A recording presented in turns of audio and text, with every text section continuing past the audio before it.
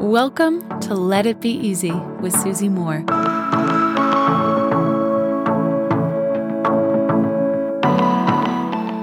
Do you want to enter the new year as an optimized version of you? If so, I have a suggestion. Try it on. See how it feels. See if this fits for you. I've never, ever regretted doing this when it comes to anything, whether it comes to family, whether it comes to strangers on the internet, whatever it may be.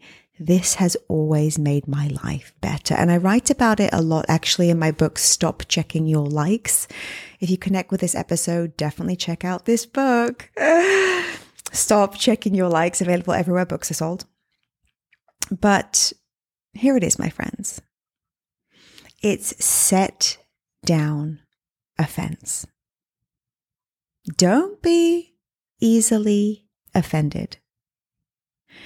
In the book, Stop Checking Your Likes, I shared that the word offense, by some translations, has a Greek origin meaning bait. As in, when you take offense, you're actually taking the bait. Someone is baiting you and you are biting. I am not interested in taking the bait. So whether it's someone leaving me a mean review or saying something unkind about me, I allow them.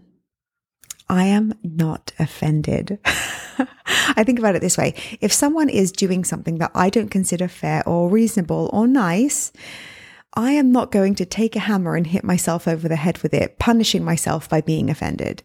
If someone takes an action that I don't maybe love, then that action belongs to that person. It has nothing to do with me. I'm not going to come over here and just start punishing myself, right? Literally hitting myself with a hammer over the head by trying to respond, trying to defend myself, trying to set that person straight. No. You know, I saw this meme a long time ago on social media. It said, "You find it offensive? I find it funny. That's why I'm happier than you." I mean, it did kind of make me laugh because there's some truth in that, isn't there? If you want to enter this new year stronger, with more energy, with more vitality, with more attention and energy for yourself, set down offense. How much time are you wasting upset? How much time are you wasting offended? When something perhaps has nothing at all to do with you and there is nothing for you to fix or set straight. How do we do this? Meticulous self-observation. I know that feeling that rises in my chest. What did he say? What did she say? What was that judgment? What do they think about me? That's so mean. They're wrong. I gotta correct it. I gotta step in there. There are some situations in life where you do need to rise up, where you do need to use your voice, whether to defend yourself or someone else. There will be those situations and you will know. You will know when it's serious. You will know. But it's not nearly as frequent as we think. It's not the snide remark. It's not the mean feedback you got on TikTok. It's not the review that you received. It's not the piece of gossip that you heard about you from somebody else. No, I tell you, my friends, when someone does something wrong or unkind, you don't need them to suffer as a result. Let that person own their behavior. There's nothing for you to step into. There's nothing for you to make right.